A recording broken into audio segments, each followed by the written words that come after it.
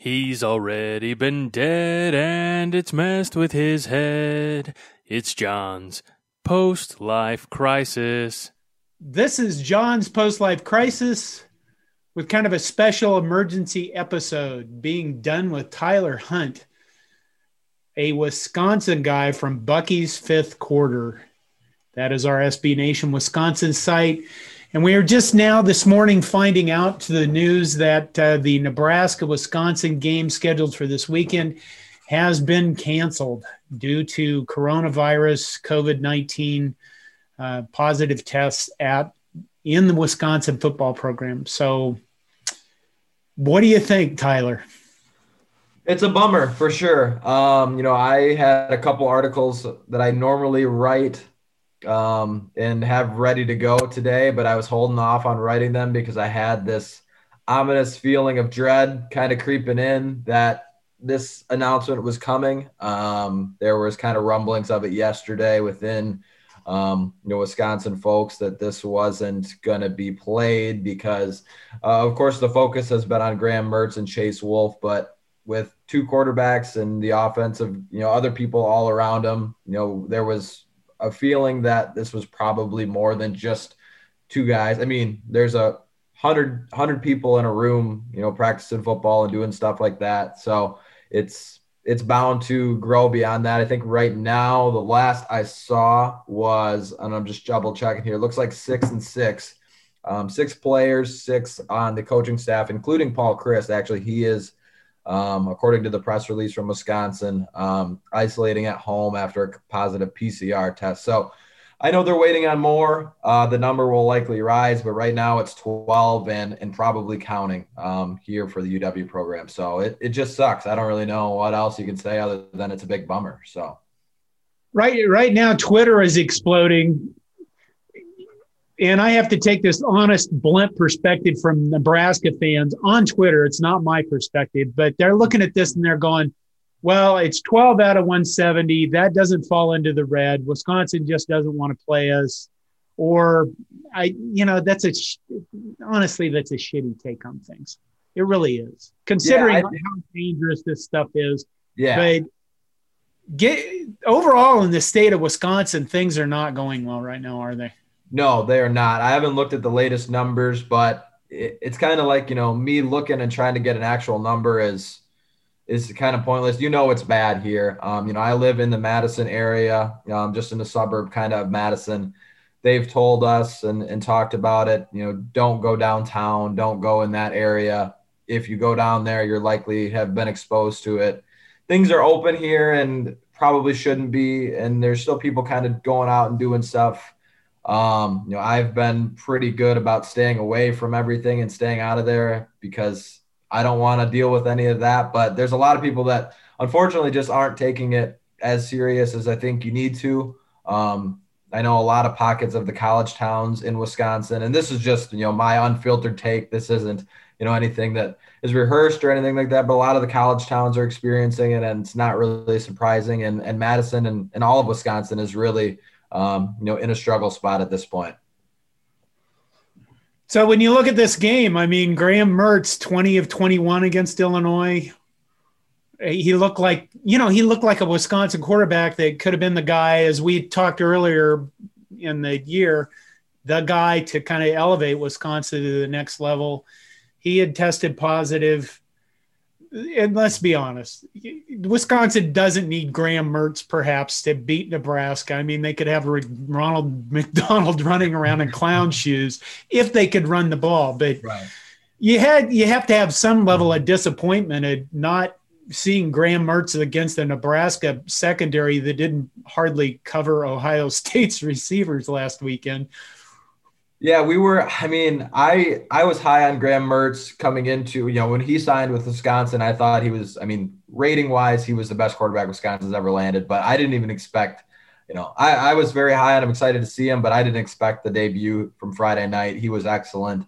Crisp looks like, they were saying Jack Cohn kind of got Wally pipped with his situation. I think that was something that was coming, and he proved it. And then just to see the kind of disappointment trickle in from him testing positive, it is a big bummer, regardless of who they were supposed to play, just not being able to play, not being able to see him, for Nebraska fans, not being able to watch your team. And it's not really anything you guys did. It's the opponent. And unfortunately, it seems like it's running rampant through the team right now. It's not just Graham Mertz. It sounds like 11 other people. So you can't really fault them too much. And I know, I know the reaction from a lot of people on Wisconsin side. Well, what were they doing and what were they doing to get it? But here in Wisconsin right now, you can get it going outside and bumping into the wrong person. So it's not like I don't think these players were out doing anything irresponsible. They've been pretty disciplined and wanting to get the season and not having any situation like this. So unfortunately, it's just a bummer, and it's kind of the deal we signed up for with the Big Ten and no bye weeks, and we knew it was going to have to be error free. And unfortunately for Wisconsin, it's not there right now.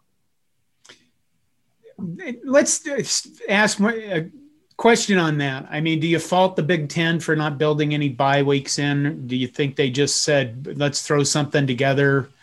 I mean, your kind of reaction to that?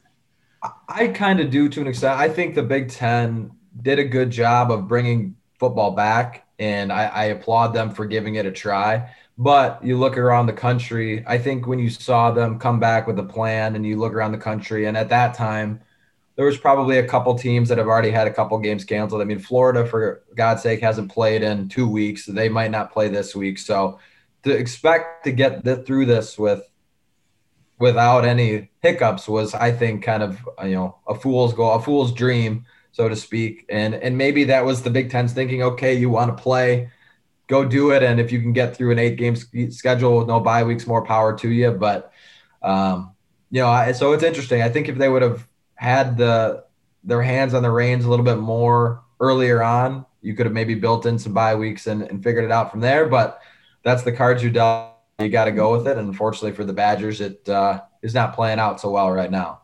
You mean that part where they sat around for months and didn't do anything that we talked about before, where they went, what? You're upset? We're not going to play football? Who are you people? You're not the academics we wanted our schools or something. I don't know what that Yeah. Okay. I think I asked this earlier, but I'm blurring through this because it's already been a day. Do you think they canceled this not because of the Big Ten protocols, but because of what's going on in Wisconsin? I mean, it's kind of we don't need any. I like Wisconsin. I like the state of Wisconsin. I've worked in Wisconsin a lot. I've loved my trips and working Wisconsin with Wisconsin people because they're always happy. And they're always happy because they have a local that they can go drink beer in where they know everybody and they can crawl home because that's how close their bars are to their homes. And I love a state like that. But do you think it's canceled because of Wisconsin, the state, not just because of Big Ten stuff? Did I ask that earlier? No, I don't. I think it is a combination of both. The statement sounds like it was a decision by Barry Alvarez. They said, I think in the statement, a decision by Barry Alvarez and Rebecca Blank, who's UW's chancellor, in accordance with the Big Ten. So I think it was a kind of a mutual agreement. I think right now the number is 12, but you might get to the point where by the next couple of days, you might be within that Big Ten threshold anyway. So I'm sure they had to make a decision here soon, and it didn't seem like it was getting better. I would guess if they were able to play, I would think Wisconsin would want to. I mean, even with, Danny Vandenboom, if it was just the quarterbacks and you only had a couple quarterbacks, they've got 2 healthy ones on the roster right now. If they could have done it, I'm sure if they could have, they would have had Garrett Groshek running the Wildcat if they were able. But it sounds like it's a situation where numbers might continue to rise and it's only going to get worse. And who knows? I mean, right now the Nebraska game is off, but I would have to imagine the Purdue game for us next week is kind of in jeopardy now. I mean, you got 12 cases and more coming. There's within that. So who knows how many games the Badgers will get in. Hopefully they can get through it, and we'll see. But right now it's just kind of a mess. Yeah. Well, from my perspective, I don't want to lose to a quarterback named Vandenboom. And Garrett Groshek just sounds like a Wisconsin kid that's a nightmare for us. On the other hand, watching you guys play Illinois, I would say that you did not have a running back with the breakaway speed that Jonathan Taylor and Melvin Gordon had. So I was kind of looking forward to seeing if we actually had a run defense, and maybe if our secondary could recover or could cover Jake Ferguson, something Illinois maybe he had the virus at that time and they were social distancing on him because Illinois didn't even bother. But no game. This is disappointing. Nakia Watson, did I say his name right? Yeah.